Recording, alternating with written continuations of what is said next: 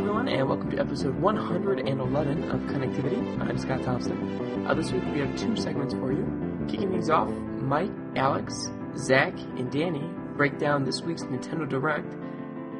And after that, Alex and James return with the second part of their Ace Attorney 5 discussion, this time going full on spoilers, so be warned. Enjoy.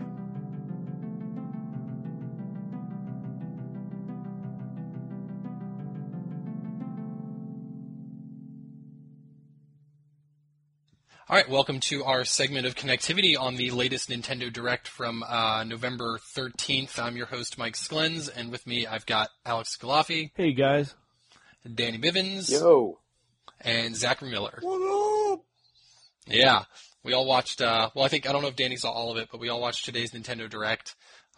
Mostly revealed about 3DS games, but there was a little bit of New Super Mario World 3D, or whatever the hell. I keep getting the parts of that title in the wrong order. Super Mario 3D Land World. No new. It's a new game, but right. It's not new Super Mario Brothers 3D Land World. Old edition. Yeah. But we'll start with, I guess we'll just go in order. Well, first of all, what did you guys think of this Nintendo Direct in general? It was like, remember what's coming out in the next few months? We're going to tell you again. Yeah, I kind of thought they'd be showing us more. I mean, they said about, 3DS games coming through like early 2014, so I kind of expected maybe a reveal or something, but we didn't. We just pretty much learned about a bunch about games we already knew about. Right. And, I think the big problem wasn't that we needed, a new game, but I think the problem was that the games that we knew were coming out and were probably slated for the first quarter, like Mario Golf, like Yoshi's Island, no appearances at all. All we got were... that was weird. We're going to talk about it, but Layton and Bravely Default. Yeah, they chose to focus on a very few number of games in this one. Really, I'm looking at the list, 1, 2, 3, four games plus some Wii U stuff. Through February. Yeah, it's just through February. Yeah, I mean, personally, I wasn't expecting to get my socks blown off or anything. But yeah, I was hoping for maybe a little bit more, but why should I have? I did like the giant stuffed, Reggie me head. I want that. That was weird, man. It was creepy, and I liked it for that reason. It had a pretty creative intro, and then it was surprising that it was just like a normal Nintendo Direct after. Yeah, they seem to be tiptoeing their ways into creativity and zaniness with these things, but they only dip in before they just pull right back out and they go to a guy sitting in front of a camera reading press releases. They need to bring back Dark Gary. I thought this one was I know I was joking on Twitter when it started. I was like, Bill should stop paying attention to this elevator and start paying attention to the girl in the elevator. But then she runs off I know nothing. What was that about? She's not supposed to hear the conversation that Reggie is clearly broadcasting throughout the entire building or something. They're weird. I kind of find them endearing in a way. So I guess it's working. I'm sure that's what they're going for. They'll never make you laugh in the way they want you to. Right. No, they've tried, and it started out organically, with Iwata and the bananas, and it started out really organically, but they've become self-aware of it, and now they're, actively trying to make them, certain moments of them, at least, really, really weird. It's kind of funny when Reggie says his body is ready the first time after everyone realizes he knows. Right. But now, doing it today. It's every Nintendo Direct has to hit, they got to check off the box that says my body is ready. Otherwise, it's not a successful Nintendo Direct. Exactly. Yeah. So I guess the first thing they talked about, Reggie told us that apparently Link Between Past is his favorite video game of all time, which I think is a revelation. I'm sure he's had a couple favorite video games of all time, but I can't seem to remember what the other ones are. I thought he said A Link to the Past. Yeah, A Link to the Past and stuff. Yeah. But now, so he's obviously talking about Link Between Worlds and the new sweet 3DS XL, the shiny gold Triforce edition that I want real bad. Am I the only one that doesn't want that thing? I mean, I don't have a 3DS XL. Okay. So I'm looking at it as an opportunity to upgrade because it's $20 less. Basically get the game for $20 off because it's included with the hardware. Yeah. And it's really sweet limited edition hardware, and I'm a sucker for that. Yeah, I love limited edition hardware. Just, I don't know, there's something about it. Just, I don't know. I don't like it. I'm usually all for the gold Zelda-y type of stuff, but I don't know. They had one for the Game Boy Advance SP. I think it might have been 4 swords, but it's like a lime green Game Boy Advance SP, and I got it, and I love it. It's like the coolest color. Awesome. So they gave us a little more information on, I guess what you could call like a couple of the systems in Link Between Worlds, where you can fast travel via Irene the Witch's broom. So you just go to the weather vane, call the broom, and it takes you to any other weather vane that you've discovered. Cool. That's handy, because really one of the more annoying parts about Zelda games is walking back and forth across the map. Sometimes if it can get pretty tiring. So it's nice to have this fast travel, and it even works between the 2 realms. That's nice. Yeah. That seems really crazy. Yeah, that's awesome. 'Cause I just played Link to the Past recently, and, something that's kind of annoying to have to go in, like, you have to go some specific place to maybe get some, like, heart piece or something, and, it just depends on if you use the mirror already or something like that to switch between the worlds. So, yeah, I can definitely appreciate something like this. Yeah, I wish I had been playing Link to the Past, but I never really played it as a kid, and I've been dying to replay it, but I don't want to. Honestly, I don't want to boot into Wii mode. I want to play it on my gamepad. I know. Why isn't that out yet? Yeah, maybe they're waiting a couple more weeks. Why? Yeah, the game is out in 9 days. If it's not out tomorrow on Thursday, they will have missed a golden opportunity. But what they're going to do is either release it the day before on the 21st, or they'll just wait forever and just release it whenever the fuck they want. Maybe they'll coincide with the Japanese release of Link Between Worlds and do it like in the end of December. What? You need to give people time to beat it so they can beat it before they play the sequel. This isn't just like releasing a game because it's in the same series. It's the direct precursor to this game, and a whole bunch of your audience hasn't played the original game. Oh, but Mike, they might want to play it before they play the sequel, but you can't. If you have enough coins, you can get the Wii version for free and Yeah. Enjoy the Wii mode and all that stuff. Yeah. You know what, though? You guys are saying this under the implication that there is an expectation, a realistic expectation, that Nintendo frequently supports their Wii U Virtual Console. Like, at this point, anything they release is a nice surprise, and that's not a compliment. Yeah. They used to be pretty good at it. I remember they released like some old Metroid games like in the lead up to to Metroid Fusion, I think. Like, they would time releases like that, and it made perfect sense, and I don't know, they're not doing Just it anymore. falling off. Yeah. So anyway, you can fast travel with the broom. That's where that was. There's a character named Ceres that, from what I can tell, is basically Low Rule's equivalent of Zelda. She's a princess, and you have to save her. I guess that's important. And then you can swim, and the milk bar is back. And then what I really want to talk about with you guys is they talked about the Street Pass feature, which you get by talking to a character named Gramps, which has got to be like the most awful, they put no time into thinking of it, name for any character in any Zelda game ever. Yeah. So you talk to Gramps, and Gramps lets you battle other people's Shadow Links that you get via Street Pass.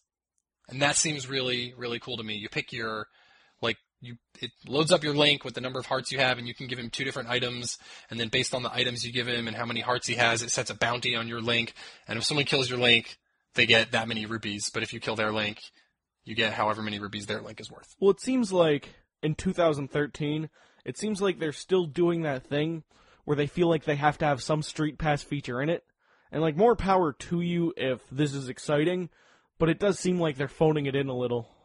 I don't know. I think the complete opposite. I think this is one of the better uses of Street Pass for a game like Zelda. Like, it's way better than the little puzzle boxes you got in Mario 3D World. Isn't it just going to get really repetitious, though? Oh, I get to fight yet another Probably. Link. I'm surprised we got something this interactive. I guess maybe I've just set my expectations lower for Street Pass. So Sure. I'm happy that we got something that seems as unique as this, when I would have fully expected it to be like, oh, you can trade bottles with people or something stupid like that, like on the Wii U version with Miiverse. Like, I think that's neat and it's really fun, but it's not that exciting. This is much more exciting. It's an active gameplay element. It's not just hashtags. Right. I feel the same exact way. Because like you said, man, I expected some kind of, with Street Pass, some kind of half-assed thing that's just not fun. And you say, oh, that's neat, and then just move on. But this is kind of cool. I mean, it could be the same thing. Oh, that's neat. And then, you move on. But yeah, I mean, it's not going to get more than like maybe 20, 30 minutes of gameplay. Sure. But I think it's pretty ingenious to mix it in with the Shadow Link, mechanic from previous Zelda games. I think that's a pretty clever use. And also, like Alex, I would like to applaud them for continuing to put Street Pass features into games in 2013, because look how many features Nintendo's introduced and abandoned really quick, like AR support on 3DS games, basically non-existent. We still haven't even, it's been a year, no one's used the NFC reader on the Wii U control pad. Yeah, it's good that they have Street Pass. I think it's an excellent feature. I think there's a lot of excellent potential for it. It's just, I don't think they're utilizing it fully. What would you think would be a cool use for Zelda? I think it's a cool idea that will get 2 or 3 tries from me specifically, but it seems kind of like it still seems kind of like we got to put something in here. It doesn't seem like an organic progression of whatever development they put into the game. It seems like that's we got true. to It put does seem something tacked on. Yes. I don't know. I think this could be a hit here in Japan, as you know, and I feel like a jerk even just saying it. But, I could just, walk around my town. It's not even that big, and I could get at least, 8 street passes or something. You're a jerk, Yeah, lucky. I know. Lucky you live in the land of plentiful the land of milk and honey. Exactly. And street passes. In cramped spaces and buildings and all that stuff. But, yeah, so I don't know. I could see people doing stuff with this, and, I guess it being some kind of continuous thing. We'll see. Yeah. So that was, go ahead. I missed a real Galaxy Quest opportunity with the name of the princess there. Oh, you did? Yeah. Feel bad about that. I didn't even remember it. All right, so next they talked about Mario Party Island Tour. Are any of you guys big Mario Party fans? No. No. This will be really short then. None of us like Mario. I mean, I used to love Mario Party when I was in a dorm room and had people to play Mario Party with all the time. That's perfect. But now I'm 2 weeks away from being 30, and I don't play Mario Party anymore. But it seems pretty neat that the whole game is playable I guess the whole game is playable via download play. That's really They said weird. all 7 levels in 80 mini games, so maybe there's more than 80 mini games, but the way they said it made it sound like the whole multiplayer feature was playable with one card via download play. Yeah, that's pretty awesome. I mean, God, you would almost expect Nintendo to do the opposite of that, Well, they're usually like Mario Kart or something. There's all right, you can pick from 4 levels, and everyone has to be Yoshi. Yeah, but I'm saying with apparently everything in there, that's crazy, and that's awesome. That's good, because really, I think they figured out that maybe not. I guess I don't know about Japan, but in America at least, no way in hell you're getting 4 people to buy a copy of that game so they can play it together. No. I mean, never going to happen. Even me, I have some friends that are gamers, but not too many of them that are Nintendo gamers. And even if I do, they don't live around here, something like that. So what am I going to do? Play with some kids? Maybe. I mean, yeah. It seems a little weird to me that I guess it's nice that they're doing it this way, but it seems weird that they put a game like this on a handheld system. It just seems odd. Who's going to buy it knowing, if you've got 4 friends with 3DSs, it's almost like you have to play Russian roulette to figure out who gets to spend $40 on it. Some kids that I teach, in a private lesson, they have Mario Party on the DS and stuff, and no, they really enjoy it, and I think it's, it's a lot of fun for kids. They have their own individual screen and all that type of stuff. It can be, pretty cool. Guys like us, Maybe though, you could pool your money, you and your 3 friends can pool your lunch money together, and then just split it, and you could rotate who gets to keep it for single player every week, and then whenever you're together, you can all play it together. Let's see, he's 6, there's a girl that's 4. I might make a little bit more money than maybe not. You could just steal their lunch money and then buy it, get it for free. And they also said that there is a single player mode, the Bowser Tower, 30 floors of minigame madness, every 5th level is a boss. And then you can exchange Street Pass data for people's ghost runs on certain minigames, and you can try and beat their ghost run on a minigame. Well, that's better than... That's about what you'd expect for Mario Party.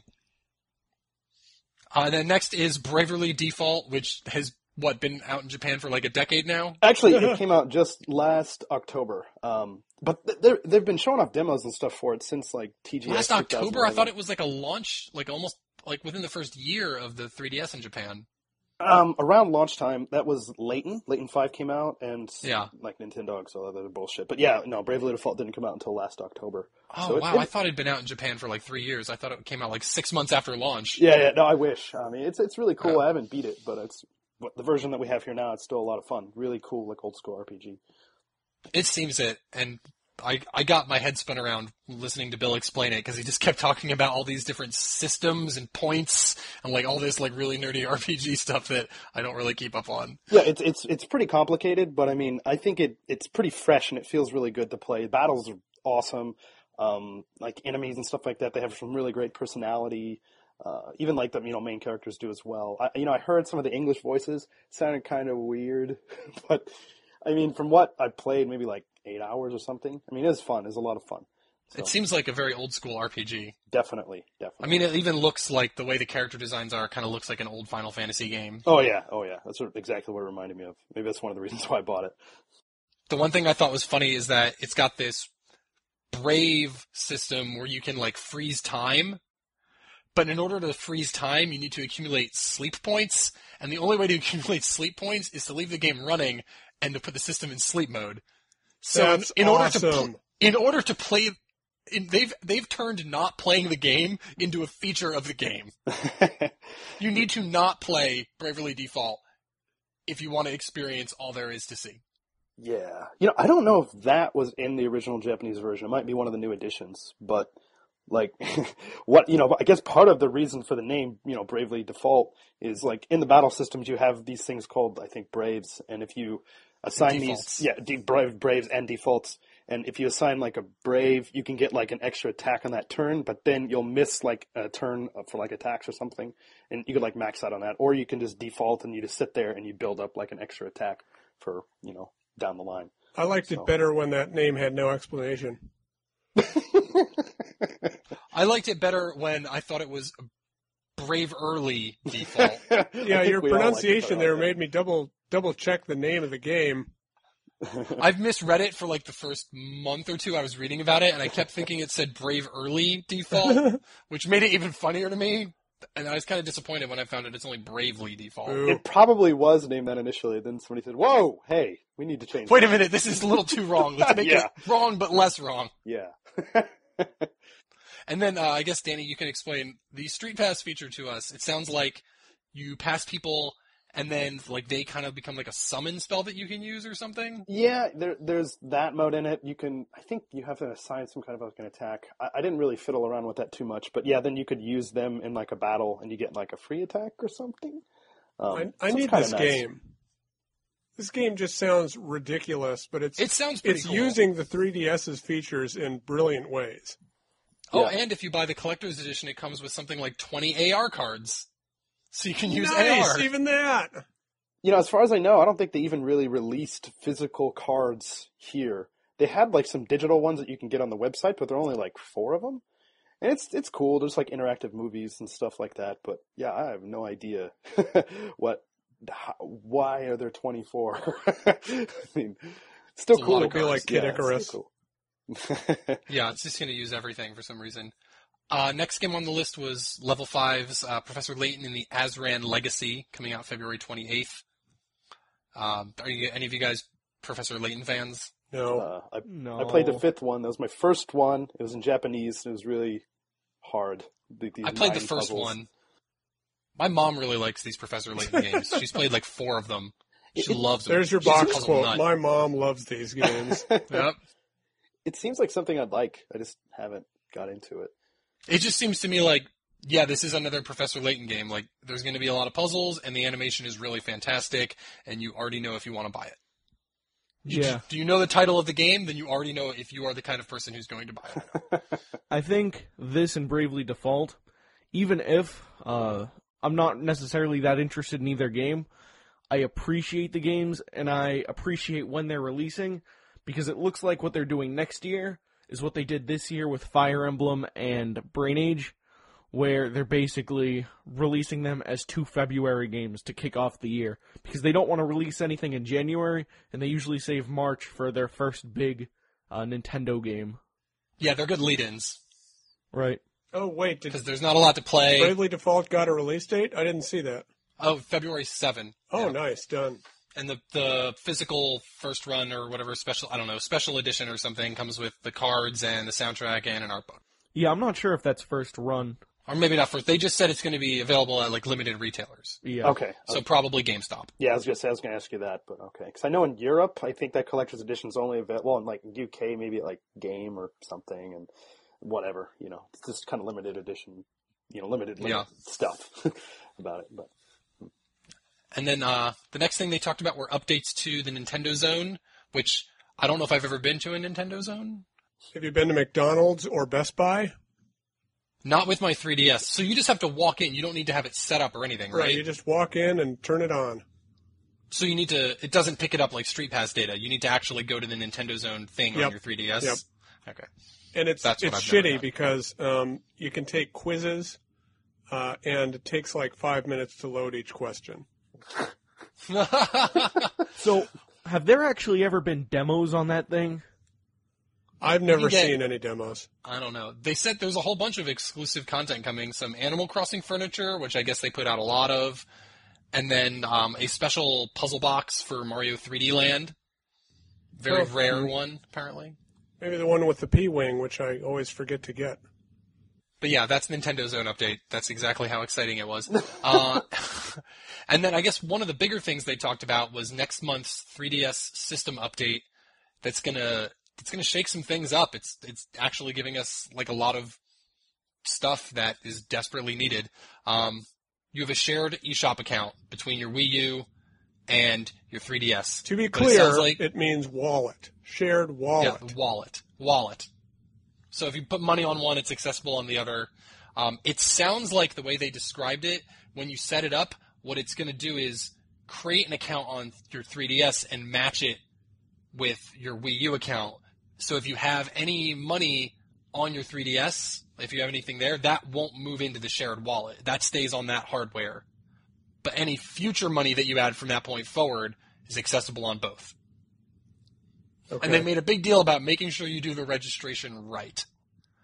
Wait, so are you saying that if I have like $30 on my 3DS and no money on my Wii U, I can't access that $30 on my Wii U? That's what it sounded like, because they said going forward you would need a Nintendo Network ID in order to download demos and free content, because they want to tie all of that to your joint account. But you would still be able to buy paid content on the 3DS without an account in order to allow people to deplete their existing balances on their 3DSs. It's also clear. Well, I'm not sure, but That's what it sounded like. And they were very particular about make sure you register right. If you put in a different ID or you mistype your name, the funds aren't going to be shared. And they were so cautious about it, about saying that, it makes me wonder if I screw it up, like, is this a one-shot deal? Can I not unregister an ID and then re-register a new one? It sounds like you're not going to be able to do that. It just seems like they used some visual when they were describing it that made it sound like the Wii U and the 3DS balances were going to become one. Maybe I could be wrong. I feel like we won't know all the details. You're right, they did say out. that graphic. But they also said if you had money on the hardware, you would be able to... See, they're very unclear about this. And then on top of that, with the really, like, they talked about making sure you do the ID thing right, like, 2 or 3 times. Right. Yeah, like, it showed different examples of how people do it wrong, like Super Mario Fan 123. They think that the same person will write Super Luigi Fan 123. Or Super Mario Fan 124. Yeah. You just miskeyed it. All right. I hope there's some kind of way to, like, unlink accounts and relink them with different hardware or something. No. All I know is it doesn't come out till next month anyway, but I'm not messing with anything on my existing 3DS. I'm just going to do everything on the new one. Yeah. And then they're adding Miiverse also, which is a huge deal. We're finally getting Miiverse on 3DS. Yeah, it also looks like they're retroactively adding, like, new forum sections for older games, like Paper Mario and New Super Mario, and I wonder how far back and how extensive that's going to be. Like, I don't think, like, Battleship, like, based on the movie is going Steel to get Diver, guys. Steel Diver form. Steel Diver could because it's Nintendo. Yeah, I'm thinking they'll probably go back and add most, if not all, of the first-party releases on the platform, and then probably a couple of, like, the marquee third-party ones. Right. And then going forward, everything will get a community. Like, they weren't especially clear about either of these Miiverse or wallet things in the update. But the only thing I know about the update is that they're trying really hard to bring Nintendo's account system into the future. Into the present, Alex. They're bringing it into the present. It's not even in the present Into the yet. 5 years ago. Into the future of what I expected for Nintendo. I didn't expect this until 2015. I know that this is still like 2006 Sony territory. Yeah, if we're lucky and we cross our fingers and we're good little boys and girls, maybe we'll get cross-buy in like a decade. Yeah. Maybe not even this gen. I feel like it's got to happen, though I think if it does, it won't be true cross-buy. It will be, if you spend $5 for this virtual console game on your Wii U, we'll give it to you for $1 on your 3DS. I feel like think all that's of what that we're can gonna get. only happen once we have this Nintendo Network ID in place. Yeah, thank God we have that. This is a big step forward for Nintendo. Unified account. No more Easily frank codes. the best We thing are in the slowly entire direct. moving forward. Yeah, definitely the best news is that they're finally integrating these two features. Or these two systems, rather. I don't know. One possibility I think that they could do is making some kind of just cloud saves, and you pay for it. I don't know. For like, let's say you own something on the 3DS and then you own it on the Wii U, and it's like they're like, hey, you can pay like $5 and do that. See, that would be smart. Where if you can opt in. Like if you only want to buy it on one system, you buy it on one system. But if you buy it on a system and then you're also like a premium Nintendo Network, like Xbox Live Gold, basically. Mm-hmm. Then you could cross-play anything that you already own on one platform on another. Yeah, Or that'd be nice. Not cross-play, but just re-download. Yeah. Not like PlayStation 4 Vita, where like your PlayStation is literally a server just pushing video. And then there's a YouTube app coming to 3DS, which I don't think anyone really cares about. It'll sit right there next to Hulu Plus with no one using it. Why did it take until November 2013 to get this out? Why did it take 3 years from an announcement for us to get Hulu Plus? That bothered me too. At least YouTube wasn't announced years in advance. And they're also updating the Wii U version of YouTube, so you can actually watch video on the gamepad, which is crazy that was not a day one feature. Yeah. Wow. So now you can actually use the So it's actually usable. Yeah, the way you'd expect it to be used. Video on the screen, on the TV, searching and other content on the bottom, and then if you want, you can just push the video to the screen to the gamepad if you want. I just remember trying That's how I expected it to work on day one. Yeah, me and too. It did not. Me too. I tried it out on day one. I was like, cool, it's YouTube. It's on my Wii U. This is going to be great. Oh, what the hell is this? And then she just quit and just haven't played since December. Or tried even since December. All right, let's move on through a couple of the Wii U things that were announced. Pikmin DLC, actual new levels. Like not just remixed versions of levels we already have, but full levels.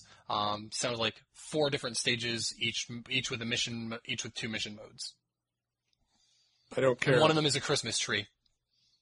And apparently the Christmas tree level, well, they showed a Christmas tree level, and then they said there's 4 stages, but one of them is included free with the update, and it's called something like Festival of Festivity or something like that. So that's got to be the Christmas tree level, which sounds awesome. I want a Fortress of Festivity. That was it. I want to play that Christmas tree. I want to slide down the Christmas tree with the Pikmin. It's going to look really cute. Animal Crossing Plaza update. They're updating it. I'm going to move on. Thank you. Most useless thing ever. You can look at your animals on your TV, but you can't really do anything with them. You can talk about them. They showed a trailer of a bunch of indie games. Did you guys notice any in here that you wanted to highlight? None of them have release dates. Yeah, that's true. None of them have release dates. Shantae's One of them, supposed to come out this year, but we're running out of time. Yeah, and so I know, Zach, you're probably very excited about Shantae. Oh, yes. And tomorrow, as of we're talking on Wednesday, tomorrow, Senran Kagura comes out. Oh, okay. That game. Yes, that Zach, game, Danny. that game, yeah. I remember. They have the sequel that came out, I think, earlier this year. Just imagine anime girls. They're ninjas? Something like that. I don't know. Who cares? They have enormous chests. And, This is a Zach game. Yeah, I mean, it's supposed to be like really fun. I haven't tried it. I think it's some kind of brawler. Yeah, I think so. I don't know. You don't even know what it is, and you're so excited for it just because of the art design. Yeah. I think Don Koopman bought it. Yeah, I think he did. And Andrew's on the review. Oh, is he? Okay. Yeah, he got that, and I get Shantae, if Shantae ever comes out. You poor bastard.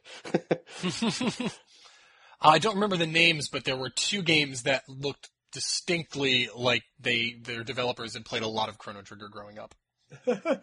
Like, the 2 games looked so much like Chrono Trigger that I could not tell them apart from each other. I thought they showed the same game twice for a moment. Yeah, indie RPGs, especially indie JRPGs, always bother me. I never have confidence in them.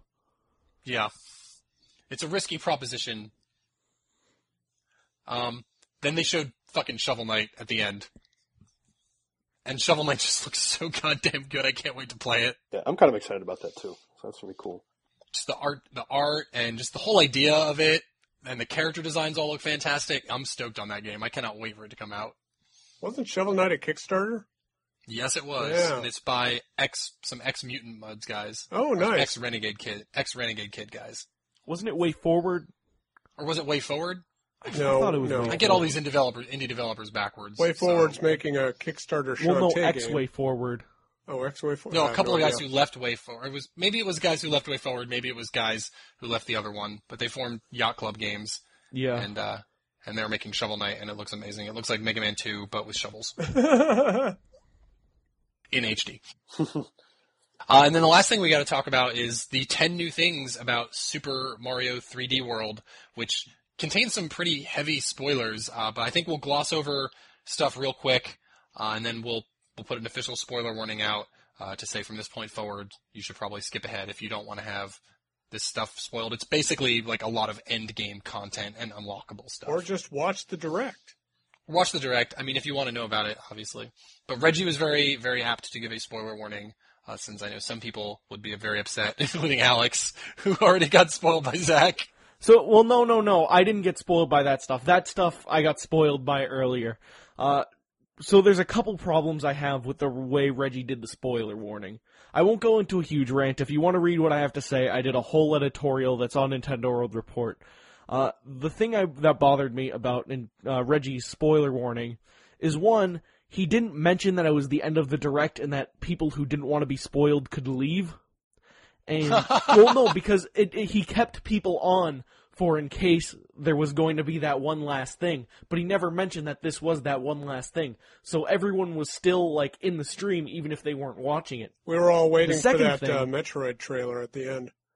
The second thing is that after the video ended and Reggie started talking again and everyone was like, okay, it's safe. He's like, well, now, and didn't this all look great, including that spoiler mode? And, like, he revealed that little bonus game without even the trailer going on, which bothered me when the spoiler warning should have been over. And the third thing is that Nintendo, I don't know if they were naive or if they were looking for attention, but they should have known that once they reveal that information publicly, and even if they put a spoiler warning on it, people who don't want to get spoiled are going to get spoiled if they use any kind of social media, if they use any kind of Nintendo news source. And it's really the biggest fans of Nintendo who pay attention to everything they do. If they don't want to get spoiled, they're the ones who get screwed the most out of this. It gonna be I guess because we're spoiled. not talking about it. I mean, to be fair, though, we'd kind of talked a bit about this before the show. I don't feel like any of these are really spoilers because this game doesn't really have a plot. I don't think Right. story is the only thing that consists of spoilers. The big gameplay mechanic change or gameplay addition they announced is probably post-game. Realistically, that is probably Some post-game, unlockable, yeah. and that is probably the biggest post-game surprise. I don't know that for a fact. I haven't played it, so there's that. But if there is the biggest thing to spoil in the game gameplay-wise, that is either got to be the first, second, or third most important thing. It's a pretty big unlock, that's for sure. Yeah. But I mean, I guess we're going to talk about spoilers. Spoiler it. Do you guys have anything else to say before we move to the spoilery part of things? I'm still not excited about this game. Now, this is the last thing we will talk about on this segment. So unlike Reggie, I'm giving you fair warning. This is the last thing we're going to talk about if you don't want to hear about the spoilers. Hopefully you are smart and you're listening to the AAC version of this podcast and you can just skip ahead to the next chapter. But if not, good luck fast forwarding and figuring out when it ends. Maybe give it a couple minutes, I don't know. But, so I've got the 10 things listed here. First thing is, I'm not even sure this one was actually a spoiler. Apparently you can use the microphone and the touchscreen during gameplay. I know they've showed the touchscreen before. Okay. They showed that at E3. What the heck are you going to use the microphone for? Yeah. You can blow into it and, like, blow the enemies away from Mario. Oh, God. This is definitely, like, the weakest of all of the 10 things they mentioned. It almost felt like they had 9 things, and they were like, let's make it an even 10. What can we add? Mario get a pan flute. This is like early DS day type of stuff, man. This is bad. Well, Everything old is new again. Yeah, you can just blow into the the microphone on the 3DS and make the game logos spin around, and that's like I think all I've ever used that microphone for. Yeah, but it's basically the same idea. The next thing is the Golden Express stage. This is like a train made entirely out of fucking gold that Mario runs around and collects like New Super Mario Bros. 2 level of coinage. Just coin madness. Yay. Stacks of coins to the ceiling. Does it do anything to collect those? I mean, aside from getting extra lives or something? I don't know. They hand out lives like candy in these games anyway, Yeah. so... Lives are basically an afterthought in Mario games at this point. Yeah, I don't know. It seems like it's fun. Like, I think it's probably going to be a thing where you're really going to go for high scores and see who can collect the most coins. Yeah. Because it looks like it's kind of timed in that it's a scrolling level because it's on a train. So you have to try and do as best as you can. The next thing was the Captain Toad mode, which I guess seems like some kind of puzzle mode where you're given like a square playing area and you have to walk Toad around and collect 5 different stars, but you're not allowed to jump. And It seemed like there were ways to interact. Like at one point, Toad stands on a grate with a fan underneath it, and you blow into the microphone, and the platform raises up, and he can keep walking. So you're gonna have to like use your noggin to figure out how to get all 5 of the stars in the level. Does that sound interesting to you guys? Yeah, not a big fan of the blowing. I'm also assuming it means some of these modes, like that mode, seems like it will be gamepad only probably. Next is speedruns, which I guess is almost also not really a spoiler, like speedruns in a Mario game. Beat the level in 100 seconds. That seems like more like an obvious feature along the lines of the touchscreen thing. Yeah. Right. There will be mystery houses that sort of seem like a souped up version of the puzzle boxes from Mario 3D Land. Mm-hmm. Where like you complete a really quick challenge and you get a thing, but it seemed like the house had like a string of like 6 of them you had to do in a row, as opposed to 3D Land just giving you like 1. Huh. The next one was the most confusing of me. It was called the Motley Boss Blob. So I couldn't really tell what this was. It said something about an army of clones, but I was unclear whether that meant I'm getting a bunch of Marios, like double with like a bunch of double cherries, or is the boss a bunch of like a mob of I don't know. There was a mob of silver things on the screen, and that was the boss. But then there were also a bunch of Marios. Well, 2. I'm sure it's like an army kind of thing. You against it them. also sounded like maybe it was said it was a shapeshifter, so maybe it's some kind of boss rush mode where this creature shifts into the different bosses from the game. Why not? I don't know. I felt like they were really, really unclear on that one into what it actually is, but it's some kind of boss fight, whether it's one or many or a rush or who knows. Okay, so we're getting into the last 4, which are definitely like the cooler ones. Well, at least 3 of them are really cool. One of them might be cool. The first one is the shmup stage. What was this? There's this a top so down. Weird. There's a top down stage where you control Mario, and it's basically like the level's scrolling and platforms are constantly appearing in front of Mario, so he has a limited area where he can run forward on, and then also like bad guys are filing in like it's fucking Galaga or some shit, which sounds brilliant, and I'm dying to play it. And you can you get power ups, so you've got the boomerang, and you can shoot the boomerang and knock out. Basically, it's a shmup, but it's also a platformer at the same time because you have direct control over Mario. It sounds incredible, and I cannot wait to play it. Yeah, I'm not even that big of a shmup fan, but that sounds that's cool. just cool. Yeah, that's man. really cool. Like, Super Mario World on Game Boy, they had a similar stage, right? Like the end of the game or something? Sorry, spoilers. I didn't play it. Spoilers for Super Mario Land. Game Boy, yeah. Yeah, they did. Okay, just making sure I'm not crazy or didn't dream it up or something, because sometimes I well, that gives this this bonus mode a little more of a history. That's great. So they're really doing a callback, which is awesome. The next one is the Mario Kart stage. It's a foot race. Right. And all 4 people are racing, and it's a foot race, but it's platforming. It's not obviously kart racing. So it plays just like the game, but it's the track. The track is based on the Super Mario Kart art style. It plays retro Super Mario Kart music when you run, and it's a foot race who gets to the end first, and there's a whole bunch of those boost pads all over the place that help you like speed ahead. That sounds awesome. I want to play that and listen to the music all day. Well, next, you want to? Sorry, go ahead. Yeah, I know. For me, if I had friends to play with, it'd be great. But I don't know how fun it's going to be racing. Yeah, I'm gonna have to cajole my friends into playing it with me. That'll be a speed run thing. Yeah, that mode sounds really great. Mostly, I think, just for the art style and the old school music. Next is another retro. Going back even further, there is a Luigi Brothers NES game, like the original Mario Brothers game, where you run around the screen and like knock off the crabs and hit the POW block. Right. It's like that, but it's with 2 Luigis. And you can access it if you have a new Super Mario Luigi U save on your system. But there's got to be a way to unlock it during gameplay. Yeah, it unlocks right away. Like as soon as you turn on Super Mario 3D World, it unlocks if it detects that you have new Super Luigi U. But if not, there's some other way to unlock it, presumably. Because they just said you get it early. It's the easiest way to get it. It's not the only way to get it. So that one seems like it could be cool, but then at the same time, I also feel like I'm going to play it once and be like, yep, this is Mario Brothers. I've played this before. And then never touch it again. Just play the battle mode in Mario 3. Exactly. Yeah. And then the last thing, which is the big one that we were kind of talking about beforehand, is that 5th unlockable character, Rosalina from Super Mario Galaxy. Yay. And it looked to me like she had a spin attack that also functioned as a double jump. Makes sense. It would get her like a little, like 20% more, like of a little boost jump. Not like a full double jump, but just like a little extra oomph, basically. Yeah. Like Ratchet. Yeah, like Ratchet, yes. It's a good comparison.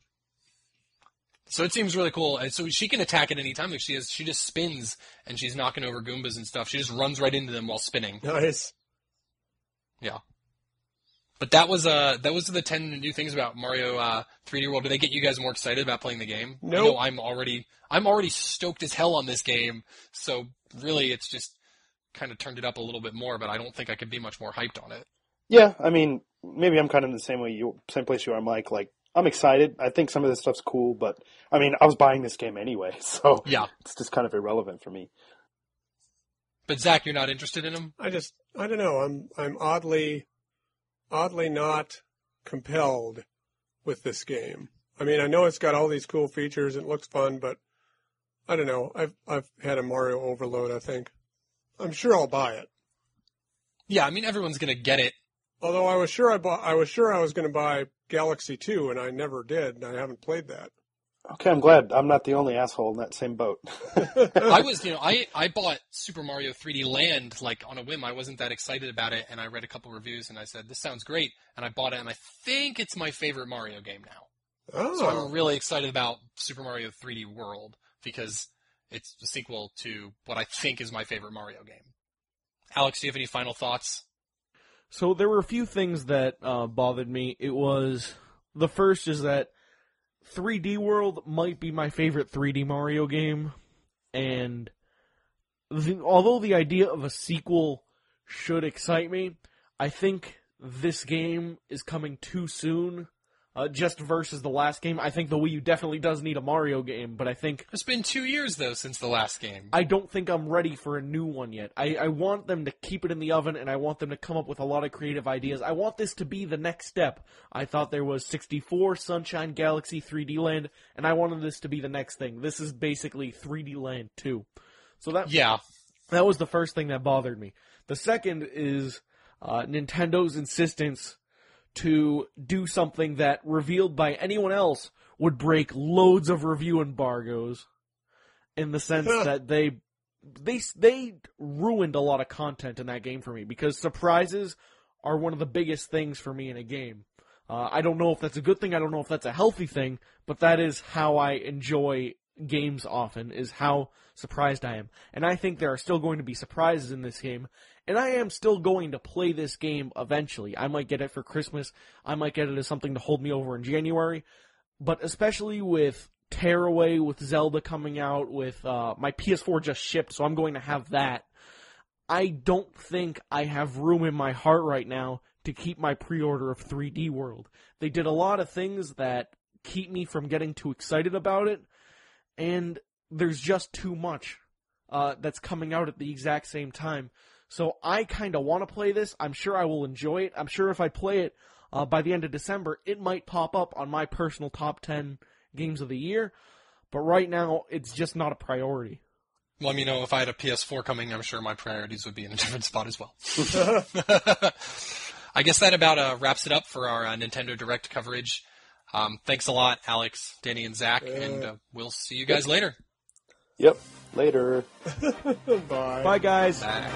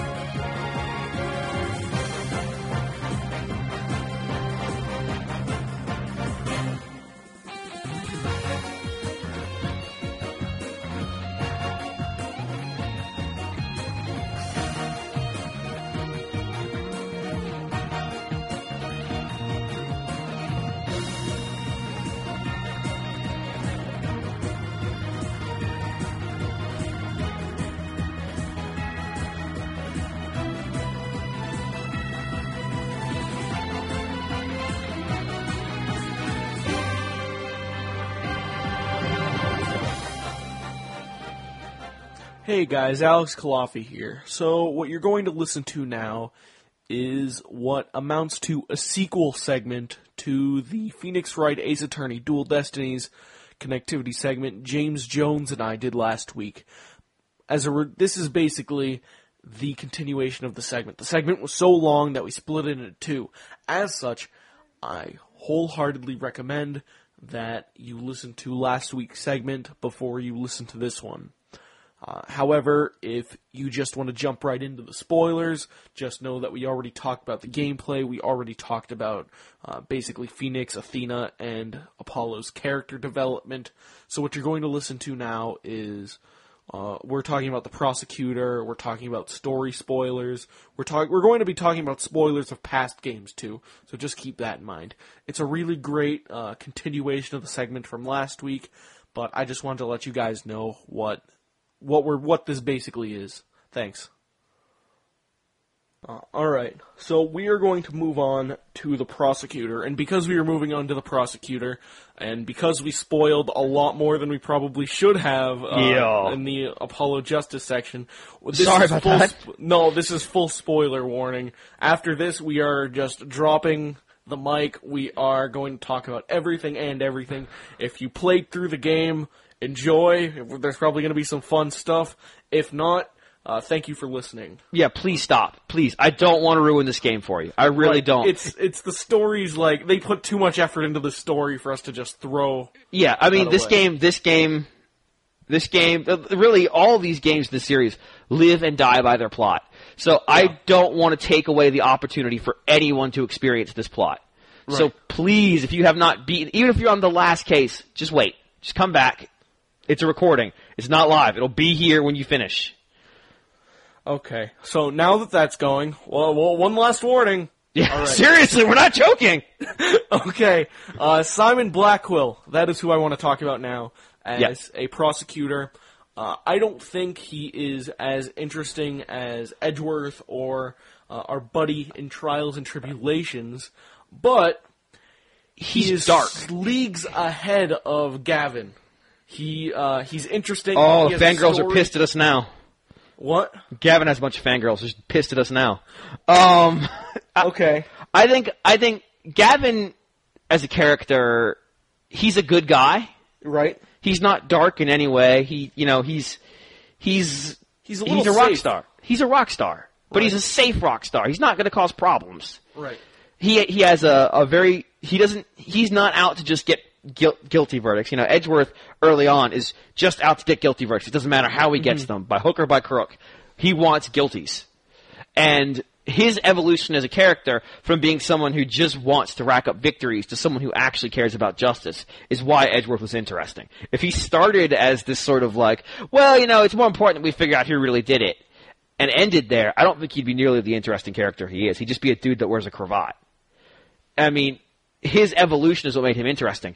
And you could say that to an extent about Francesca, who does make sort of the same character progression, although she makes it in a much more antagonistic sort of way, where at the end she's like, I care about justice, but I hate all of you.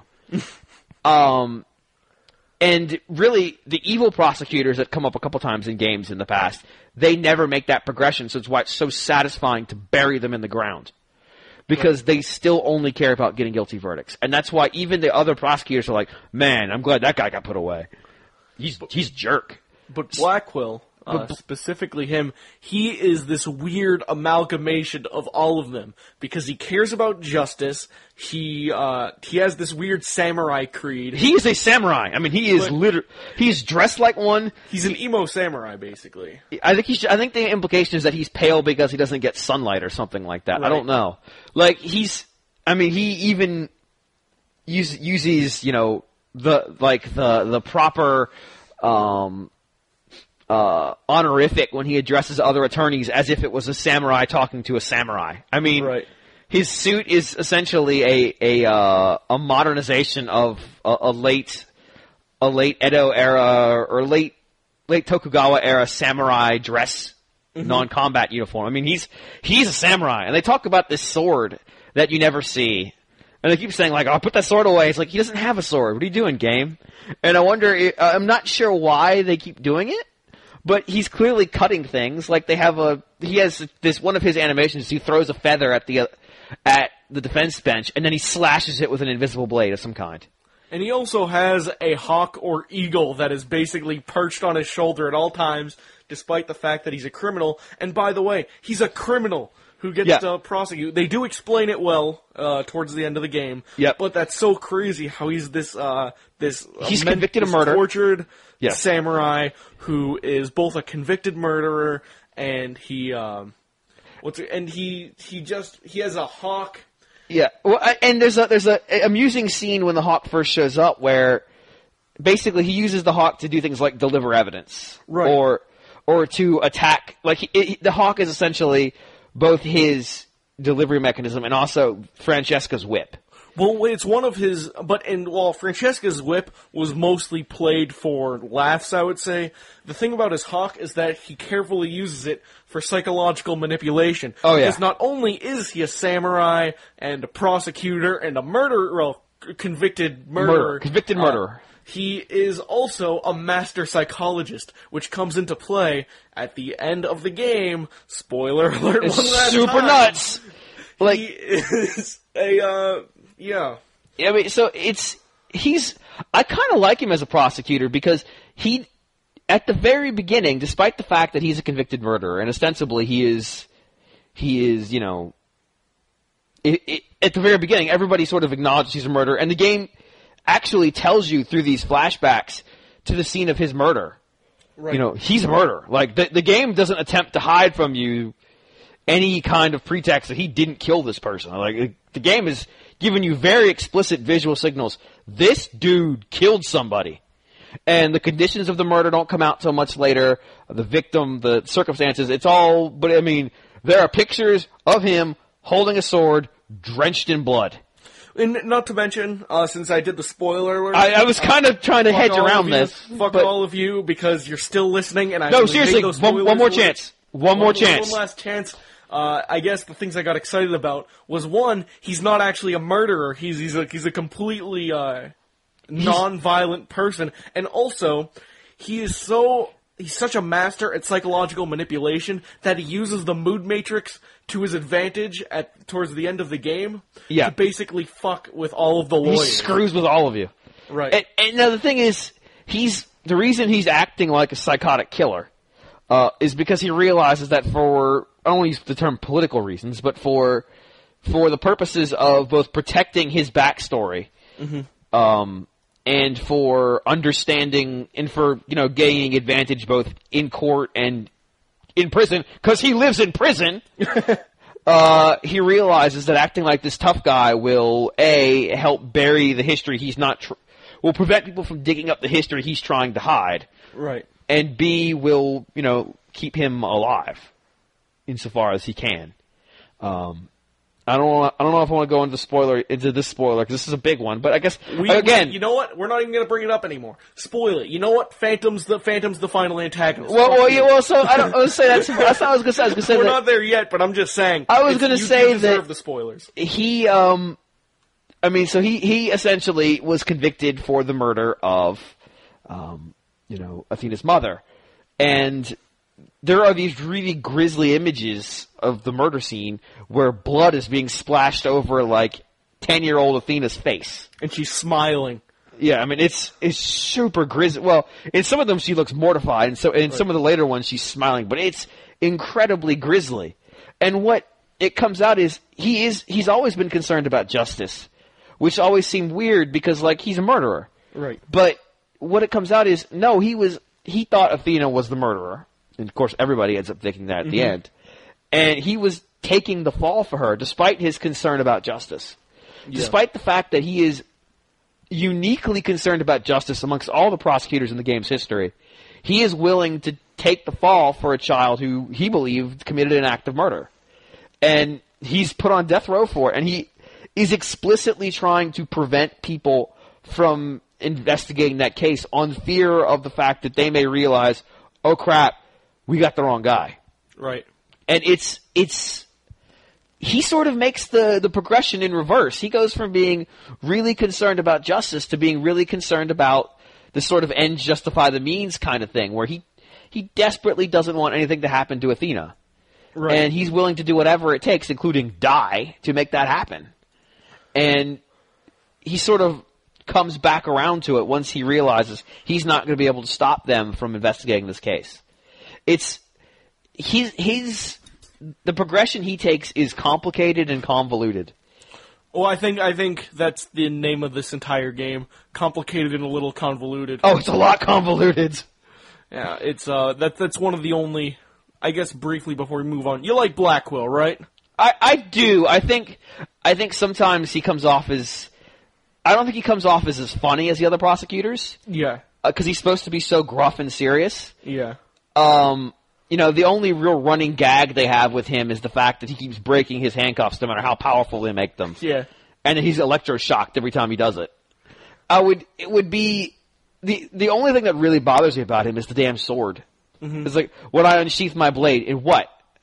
And he'll do a hand motion like he's drawing a sword, but nothing's there. For whatever reason, that bothered me every time they did it. I know why he doesn't have a sword, but why does everybody react like he has one? Because it's Phoenix Wright. It's a goofy ass word. He already has a hawk he's having eat people's faces. Isn't that sufficient? And you know what makes this all even more ridiculous is that in the localization, technically this all takes place in Los Angeles. It does. Yeah, it's becoming increasingly hard for them to. So they just say this country. Yeah, I mean, the funny thing is, in the first game, they don't do that. They don't. It's just, Ace Attorney takes place somewhere, right? It's not really important where the Phoenix Wrights take place. They just do. They exist. Mm-hmm. Despite the fact that this is very Japanese. I mean, the legal system portrayed in it is a parody of the Japanese legal system. Even things like the architecture are Japanese in design, like police uniforms, like everything. But they decided at some point, I guess it was game 2, that no, this takes place in Los Angeles. Right. But now you have a samurai prosecutor walking around. You have an entire town that exists based on the mark and trade of Japanese demons. Mm-hmm. It's like, this is getting really hard, guys. This is getting... Oh, and you have a spirit channeler show up later in the game. Right. It's like, this is getting super hard to buy now, guys. So, just, I guess, once again, briefly... I think the biggest problem with this game, well, I think my biggest problem is the difficulty, but outside of that, my biggest problem with this game is the fact that the story loves giving out so many details and so much information in such a small amount of time that the game becomes a lot more convoluted than previous games because of it. Even though I love the story in a lot of ways, it suffers because of how much detail they give and the way they distribute it. It reads like a pulp novel, and so they get into these really salacious details about intrigue and murder that, maybe you could still get the basic checkpoints of the plot without going into, but they're really, it's trying to be really gritty and trying to paint the complexities of what's really going on behind the scenes. Right. In a way, presenting the details in that way facilitates it, but at the same time, it can make it really confusing. The last case where it's just a battering ram of information. They're just heaving it on you because they're basically trying to take you from Simon Blackwell is the killer all the way around to essentially this mysterious spy phantom guy that nobody knows who he is, who was responsible for the sabotage of a spacecraft 7 years ago and is also the killer. And he's the killer in the current case and also the bombings. And also he's like the best spy in the history of the world who plans out escape routes that make no sense. Right. And it's got to make that leap from all the way here to all the way here. Mm-hmm. And it's so far to go that they almost inevitably have to just pound you with details. And sometimes you look at it and you're like, oh my God, what are you trying to tell me, game? And you just feel like it's like you're drinking out of a funnel. You're just like, okay, I can't keep going. You need to slow down. But it can't. And I understand why it can't, but oh my God, that game can be hard to keep up with. Right. So, last up, our last big section, we got some spoiler cast, which I guess is irrelevant because we've been doing spoiler cast for the last 15 minutes. Yeah. This is the big brunt of it, though. Yeah. I want to talk about the final case and when the entire game goes off the rails.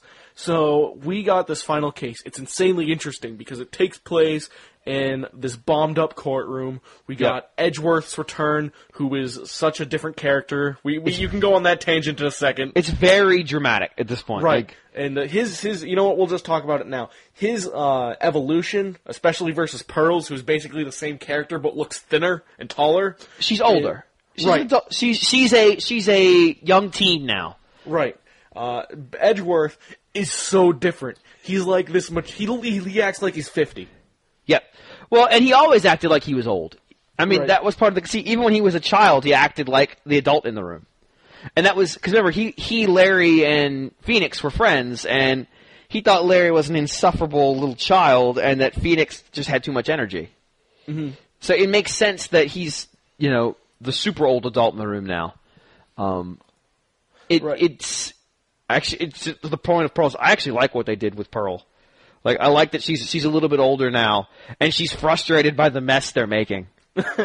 She acts exactly like Pearl, makes the exact same adorable animation. But she's a little bit older. Like, you can see, okay, guys. She's 16 now, I think. No, she can't be. Yep. Because she was 8 in the last game, I think. Oh my God. I'm almost positive. Oh my God. I'll have to go back and look at the court record for it and see how old they say she is. Oh, wow. Yeah. So but she's older than Phoenix's adopted daughter. Oh, she's the same age, I think. Yeah. Oh my God, yeah.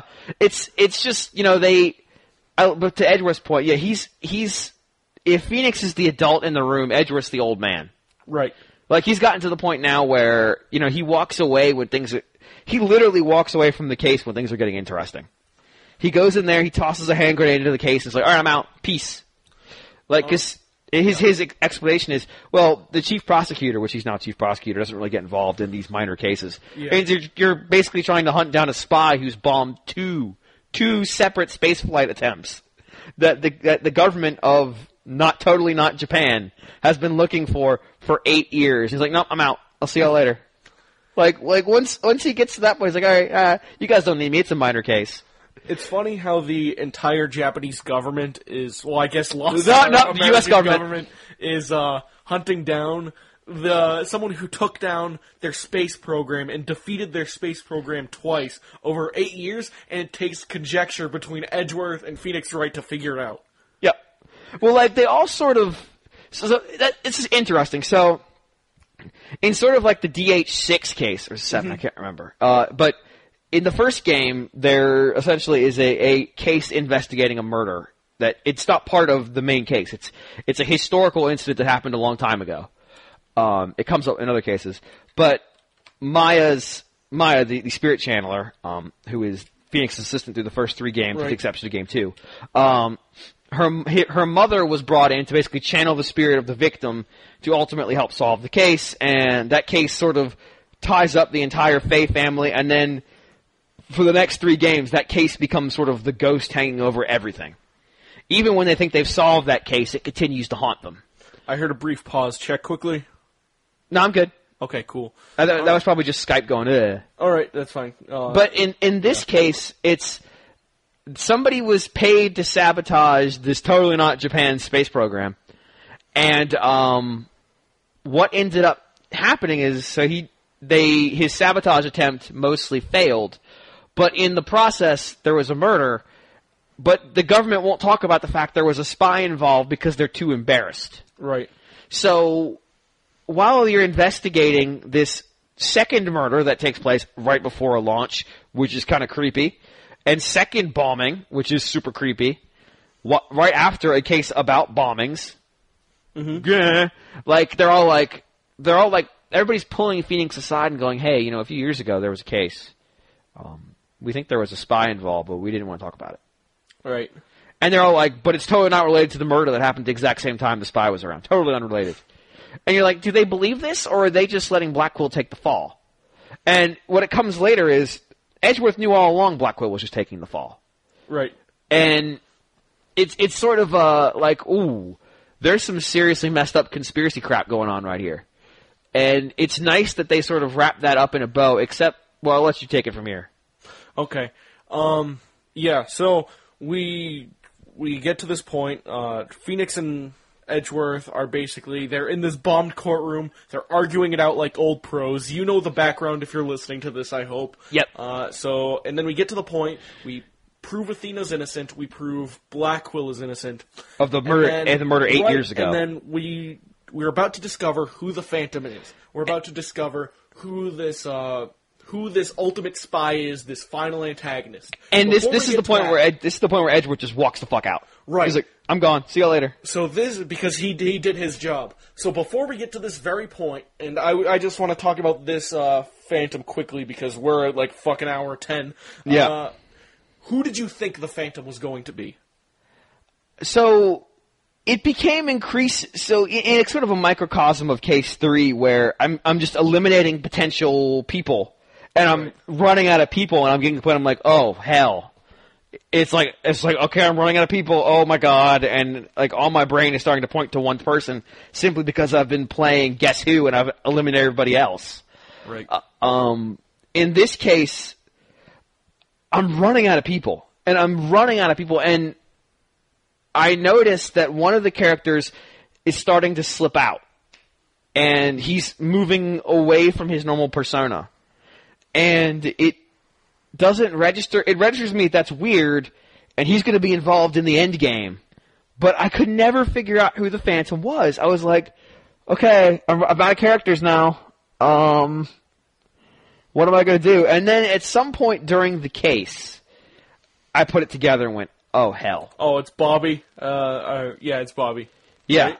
Yeah. I was like, so Bobby is the police investigator, if you really shouldn't be listening to this podcast. And he's gone from being this happy-go-lucky guy, and then in Case 5, he's sort of like a little bit out of it, like a little spacey, pun not intended. Yeah. Because I'm not a Phoenix Wright writer. You guys and your puns. He's kind of out of it, he's just giving stuff away. And, like, I was legitimately surprised. Not when they unveiled it, because I'd already figured it out from that point. Right. But, like, once it hit me, I went, oh, this is getting dark. And so we find out it's, well, what did you want to say? I was going to repeat the fact, this is getting dark. Oh, yeah. So we find out it's Bobby, which is, that sounds like it's about enough to get ready for an endgame. By itself, okay, because I thought it was going to be, I had 2 guesses. The first one was that it was going to be that lady from the first case who died, because I was starting to put together the police investigator? Scene. Right, her. I thought she was going to be the spy. I also she was there. She was involved in that case. Right. I also thought there was a chance that the defendant from the fourth case, the guy with the red hair, I thought they were going to pull that thing that happened in the second game, and he was going to be, and there was going to be a surprise there. The best case in the history of the Phoenix Wright series, where the whole game turns on its head at the end. You're like, oh my god, I'm actually defending the killer. Okay, I wasn't going to go that far, but okay. So, we figured that out, and we're like, okay, Bobby Fulbright, this gumshoe-looking guy, he's the killer, he's the final antagonist. I'm ready for the end game, I'm ready for them to start wrapping it up. But then... I'll point out, what's creepy is they're still playing his music! They're still playing his super upbeat music, and I'm like, no, stop it, this is creeping me out! And it seems like they're about to wrap it up, and it's getting a nice conclusion, until one moment, Black Quill, I think it is, sort of throws down one of his razor leafs, because... I guess because that's what he does, except this time it slashes Bobby in the face, and no blood comes out. Instead, a mask comes off, and it's turned out that the Phantom is actually a Phantom who was not a character that was revealed up until this point, and that he's basically a man with an infinite running supply of masks of people he's intending to kill if the situation arises that he needs to. Yeah, so the kicker here is... He gets a piece of history from the case, or no, they find the body of Bobby Fulbright. Right. So who's dead. He's dead. He's a real person, but he's dead as shit. Started. And, like, Black Quill finds that out during the case, and then cuts the mask off, and everybody else freaks out because I thought Black Quill, oh shit, Black Quill actually killed somebody this time. Right. And the mask comes off, and it's the defendant from case 4. Right, which I thought there's like I threw the yes and went, game, what the hell? And then like, cause you had just basically, when I said you went from Black Quill being the killer all the way through this guy, actually you went from this astronaut being the killer to Black Quill to Athena to Bobby essentially to the Phantom. And so it would have been the most amazing turnabout if all of a sudden the guy from 2 cases ago who you originally got off for all this shit was the guy who did it. But no, because then the next mask comes off. And the next one, and the next one, and the next one. And he goes through like the sort of Damon Gant level freak out, which you don't see a lot in this game, where like the most extreme tier of guilty party freak out. Where all his masks are coming off, and then his final mask comes off, and it's like, it's still Bobby Fulbright. Yeah, it's okay. And I thought that was going to be his actual face, and he was going to tear it off, and he was going to, like, die. No, it wasn't, though, because we knew Bobby Fulbright's dead. We did have a little interlude where he was Phoenix, which was fun. That was fun and goofy. But what's super dark about this game, I mean, besides the fact that a bunch of people get murdered, is that essentially being a spy has screwed this guy up psychologically so badly, he doesn't have an identity anymore. Mentally, he's become sort of this mental nomad that just sort of goes from persona to persona. Like, he's really messed up. Yep, and then by the time the game ends, they keep teasing that we're going to see his face, but they subvert that at the end, and we never find out what the face of the Phantom looks like. And I know why they did that, because they wanted it like, oh, he never had a face, he lost his humanity. Right. I kind of still wanted to see the face. Yeah, I think from a storytelling standpoint, it makes a lot of sense to them to go like, well, he doesn't have a face, it doesn't matter. Like, because effectively he doesn't anymore. But at the same time, it's like, God, how many masks does he have? Like, I kind of wish there had just been a scene where maybe you don't even see his face, maybe you see the back of his head. Right. And you just see the other characters reacting as they're pulling his mask off. I would have taken that. Because that would have been an absolute Ace Attorney move, where they just you just see them react as their faces go, oh, whoa, what? Because part of their reaction to his mask coming off and him being all these characters from cases that he should have known nothing about because they were removed from his peer view was kind of amazing, because you realized, oh, wow, these cases really were involved. The other thing they never really resolved, they kind of resolve it, is the bombing of Courtroom 4. So they resolve it at the end of Case 1. But then it sort of comes unglued at the end during Case 5. So what happened, I mean, they basically say, okay, the guy who did the bombing comes and goes, I actually didn't press the button to set the bomb off. The bomb went off, somebody else had stolen the remote. Right. Well, it would make sense that Bobby Fulbright would have had access to the remote to set it off. So the implication there, obviously, is that Bobby set the bomb off. But they never actually say it. And it would have made so much sense for the spy to have blown up the courtroom. Because the court case was effectively about, tangentially, one of his crimes. So it would have made sense for him to destroy the courtroom because it would have pointed back to him. But, like, they don't mention it, so it's kind of like a couple loose ends get left behind by this case. Which is super, it is super disappointing that we don't get to see the Phantom's face. I understand why they do it. A little bit of loose ends are kind of like, oh man, because they got so close. They almost got to 3, which ties literally every single thing that's ever happened in the Ace Attorney world together. But they didn't quite get there. At the same time, though, you're like, the spy just feels like a cop-out. Like, I get the motivation, I get the point, I get that he's an international bon vivant of crime, but it just feels like, oh, there's this character that you guys never actually met, except he was hanging around the whole time in the mask of a dead dude. Right. He needed a little, I think, I understand why they did everything they did, and I respect everything they did with the story, basically. I still felt the ending was a little weak. I think what they could have done, 2 changes. The first is they do exactly what you say. We at least see the characters reacting to the face. Right. And then the other thing, I wish they fleshed them out a little bit more. Because what we ended up with at the end of the game was actually maybe even a little worse than if it was just Bobby Fulbright. Yeah. Because we didn't have a person at the end. Our final antagonist was a character we didn't even know, basically. He was literally a phantom. Anytime you heard about him right up until the end, all you heard was rumor. These were police officers talking in rumor. Even Bobby Fulbright, who himself is the Phantom, gives away little tidbits of information about this sort of demon that haunts the courtroom. Like, they don't really know anything about, and it makes sense. The prosecution knows nothing about this guy. Right. And at the same time, though, it makes him feel kind of like punching at mist.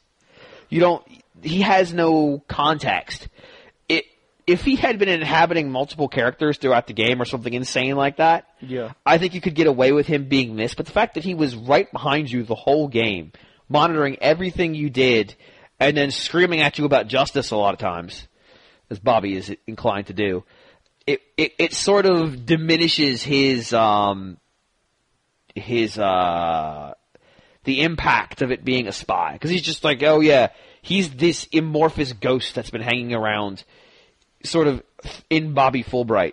I mean, to bring it back to the third game, because they're so closely parallel to one another in this way. In the third game, it's literally a ghost. The killer is literally a ghost. It has been inhabiting bodies, but it is a ghost. Yep. But the thing is, even though it's a ghost, they've been personifying that ghost for the last, 20 hours of gameplay. Even though you don't realize this is a ghost, they've been fleshing her out to the point where when it's revealed that's what it is, you're like, yeah, all right, I can see that. Yep. Like, when they said it was a spy, and I started to suspect Bobby, I just assumed Bobby had been, he had gotten into the police department to infiltrate this stuff. Like, that this was all set up. That he was hired as a police officer because he was a spy and that was his way in, not that he was going to be some mask-wearing Scooby-Doo villain. Okie dokie. So, it is time for us to bring this to a close. Before we go, last question, a 2-parter. The first is general thoughts, and second, I want you to rank the games for me. The games or the cases? Games, I think I'm just yeah, the cases are insane. It's hard to rank them. The cases are part of one big story. Yeah, I would say my general thought is I love that these stories are all connected like this. I think Game 4 attempts it and doesn't succeed because ultimately the plot is they're trying to smuggle medical cocoons in a guitar that they make catch fire through a remote lighter to hide the fact they're smuggling medical cocoons in a guitar. It doesn't make any sense. It's just complete. It's complete asinine bullshittery. So even though they try to tie all this stuff together, it just comes off feeling weird. In this game, it's really consistent. It's coherent. You move from point to point. One case is essentially interrupted by the events that transpire to cause another case, and that case itself is the product of a different case, which then results in the fourth and fifth cases. I mean, it's like the game spirals in and around itself in a way that really makes, even though they're presented in a non-linear fashion, time-wise, they build on one another in ways that, like, you may get little bits of information about a case you haven't gotten to yet. The bombing is a great example. The courtroom bombing. The courtroom bombing itself is essentially the case you're trying in the first case, but you're actually getting little tidbits. You don't even realize it about case 4 and 5 downstream. And I like that because it creates a system of call and response in your mind that makes the whole story seem nice and consistent. And so then at the end, you get this sort of grand payoff as opposed to the individual payoffs for solving each case, which I really enjoy. Yeah. And give me a ranking, Jim. Oh, I'm going to go worst to first, I guess. I'll leave investigations out of it because I don't know where I'll put it. Sure. I'd say 2 is the worst game. Yep. Justice for All. Yes. Justice for All? Yeah. But it's got the best case. Arguably, I think there's an argument to be had. I agree that it is the worst overall game. Yeah, I think it's the worst overall game that, weirdly, its final case is unbelievable. All right, yeah. I would say after that, I'd go 4. Just because I don't feel like I feel like they did such a better job with Apollo in this game. Like, it's almost a shame. Like, yeah. I never liked Apollo as a character. Through the entire 4th game, I didn't like him. I mean, his Cords of Steel bullshit and all that stuff, he just got to me. But yeah. In this game, I like him a lot, even though he's a complete asshole. Yeah. But like, he's an asshole with a personality. That's right. The difference. He's driven. He has reason for his being. He's not just basically an orphan who screams a lot. He's not New Phoenix. Right. And he's not trying to be, which is the biggest difference. I think Capcom was so trying to sell Apollo as young Phoenix. But he's not Phoenix. He's not the same person, and he gets to not be the same person now. So he's a much better character. And of course, the ending of 4 is complete and utter madness. Right. Then I'd say it's the first game, and I think mechanically the first game is obviously the most creaky in the joints. Yeah. It's got the biggest issues. I think it's the one that has the worst, like, here's a piece of evidence. There's no reason for you to expect it as a contradiction, but it is. Take my word for it. Yep. Because they're still trying to figure this whole thing out. But I think a combination of nostalgia and just the fun I had with that game, meeting these characters, this insane world. It's also the most grounded in the real world of any of the games. Yeah. Like they became increasingly manic as time goes on. And then this game, I think, is probably 2, yep. which is high praise. I think getting up to 2 in a series I love is really impressive. I think having a consistent story, having some of the gameplay innovations I'm really happy with. The ones I don't like as much, they don't upset me. They're just kind of like, I kind of wish I had done that. So I think it's really hard to make tweaks to a gameplay format that's been established for 4 straight games, and yet strike the right balance of tuning things up and not, dramatically negatively impacting anything. Like we talked about, I think it's a little too easy sometimes, but yeah. It's still a functionally very good game, and it's very focused on its telling a very consistent story. And then I think for me, I think most people probably think the 3rd game is a master stroke because it not only is it an internally consistent story. If you just played the 3rd game, you would get everything. It managed to go and take these cases that were obviously never intended to be tied together from the 1st and 2nd games, and somehow weave a yarn that retroactively pulled them in ways that made it seem like they planned it from the beginning. And I don't know how they pulled it off. I mean, some of the stuff they looped back in from, like, the death of Maya's mother. Yeah. Mia's death. The collapse of the Faye family in the cases of the game too. Like, how they pulled all these things back together to create this one meta-narrative that ultimately was being driven by a ghost of a person you haven't met yet, who also happens to be a remote member of the Faye clan. And yet it all makes sense. That was amazing. And I remember when I got to the end of that game feeling exhausted. Like, just mentally and physically exhausted by what that game had taken me through. Yeah. And that's really cool. 3 is definitely a masterpiece. 3 is that's one of those games that I guess it's not, I can't fairly score it at this point. Right. But if I was to score it, that might be the Phoenix Wright game I would give a 10 out of 10. Like, Yeah. if I absolutely had to. I mean, from a gameplay standpoint, it's no better than 1 or 2. Right. I mean, it really isn't. But like 4 is mechanically better than any of the first 3 games, and 5 is mechanically better than all of them. Right. But 3 so lives by its plot that it's kind of befuddling.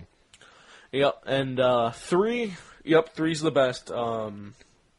4 is second worst. 2 is the worst. I would personally switch 5 and 1. Yeah, I can see that. Only because maybe 5. If you know what, if we argued it out, you could easily argue and win that 5 is a better game and has a better story. But I don't think the games exist in a bubble. And as the first game in the series, I think it's just like a classic. Right. I agree. Game as a classic. You could do the same thing to me. We could argue about it, and I could switch them back and Right. forth. So, playing them all back to back to back to back like that, you had a different experience than I had, where I would play one and then wait a year, and then get the next one, wait a year. I would late-nize them. Yeah. Was getting through from the beginning of game 1 to the end of game 3 in what, like a month? I play games like you, James. So. Oh God! So like in 2 weeks. I just burst through them in a couple days. Oh my God! Like I feel like the mental gymnastics it would have required of you must have been exhausting. It was amazing though, because that was delayed gratification. That was years of me never getting to play them. Oh yeah. And then I had all of them in my hand at once. So like when game 3 explodes and starts roping in stuff from games 1 and 2, it was still fresh in your head. Right. Were you just losing your mind? Like, oh my God, how did they do this? See, that happened multiple times, though. That happened in the Gant case. That happened in the Matt Engard case. That happened with the this final case. And, like, it even happened a little bit at the end in the Apollo Justice case when their family relation was revealed. That was the great thing. Those holy shit moments. That is what made it easy to play through 80 hours of gameplay. Oh God, I can't imagine. I mean, that's the stock and trade of the series. It's right. The grand reveal. If you get there before the game does, you feel super proud of yourself. Mm-hmm. So you don't get and you still have the moment where your head explodes, like Phoenix does whenever he gets caught with these things. You're just like, what just happened? And then, like, when it gets there, you feel the sense of validation. But if you don't get there ahead of the game, and the game drops it on you, there's this moment of, oh my God. And, like, you might just put the system down and walk away for a few minutes and go, what just happened? Because you got to get your head straight again. Like, because it never reveals it in a safe zone either. It's like, it's the middle of, like, where the case is going completely bonkers, and everybody's got to... You're basically just hanging on by little pieces of evidence at this point. And the game just totally tosses a grenade into your mental processes. All right, try to keep your head straight now. But that feeling, I would argue, is especially fresh off these games, is one of the best things about this entire series. Oh, absolutely. It is the reason to keep playing. Absolutely. And you know it's coming, and it still blows you up every time you hit it. Yeah. I mean, even when you know when it's going to come, because it happens roughly the same time every game. Yeah. It's the last case. It's, about 2/3 of the way in. They've started playing the cornered theme, and the person that you now know is really the killer has just dropped something on you that feels like a bomb's gone off, and suddenly your whole case against them has exploded. Right. And then whatever insane piece of evidence comes out that's like, oh my God, my adopted daughter and my protege are brother and sister, and their mother is the victim of this case. Or something equally insane, like, oh my God, my ex-girlfriend was actually possessed by the ghost of her twin sister, who's actually the ghost of Pearl's older sister, who's actually Maya's cousin, who's actually trying to kill Maya. What in the hell am I doing right now? Like, your brain just goes, shutdown mode. And you have to kind of fight to keep it going because you've just, like, the whole game ecosystem has just been flipped on its head. And it was funny is their motto in this game, the attorneys, besides their motto about, always smile right before it's over, is I have to flip this case on its head. And when they do it, usually the game follows suit by just making things completely crazy. And that's, like... I mean, they'll do it a couple times. In the case, we're talking case 4, where you realize, oh shit, he wasn't actually dead. He was alive then. You're like, oh my God, everything just changed about this case. Or when they reveal that actually the guy you thought was the Nine-Tailed Fox wrestler, no, It was the suspected killer. Right. Like, even these little micro moments of flipping everything on its head, I feel like this game did them so many times that it's just this constant sense of, oh my god, what just happened? And you get more opportunities to beat the game there and get the joy that comes with doing that, and you get more opportunities to just be completely blown out of your chair by the game going crazy. Right. It's great. And that, yeah, exactly. Phoenix Wright, or Ace Attorney, is great. And I am going to leave you guys on that note. Thank you for joining me, James. Thank you for having me. It was awesome. This was a brilliant segment, and assuming you guys actually get to listen to it, because we've been rambling for an hour and a half. Our editor's going to kill us. I hope you've enjoyed it. This is definitely one of the best connectivity segments I've done. Thank you. Thank you. Thank you. And I hope you guys enjoyed listening to it as much as we enjoyed participating. And I hope you enjoyed playing the game, because if you got this far and you didn't play the game, you have failed as a person. And feel free to bring up on the talkback thread if you have anything else to say. Yeah. I think that will do it for this segment. Thanks for listening, guys. Bye. Bye.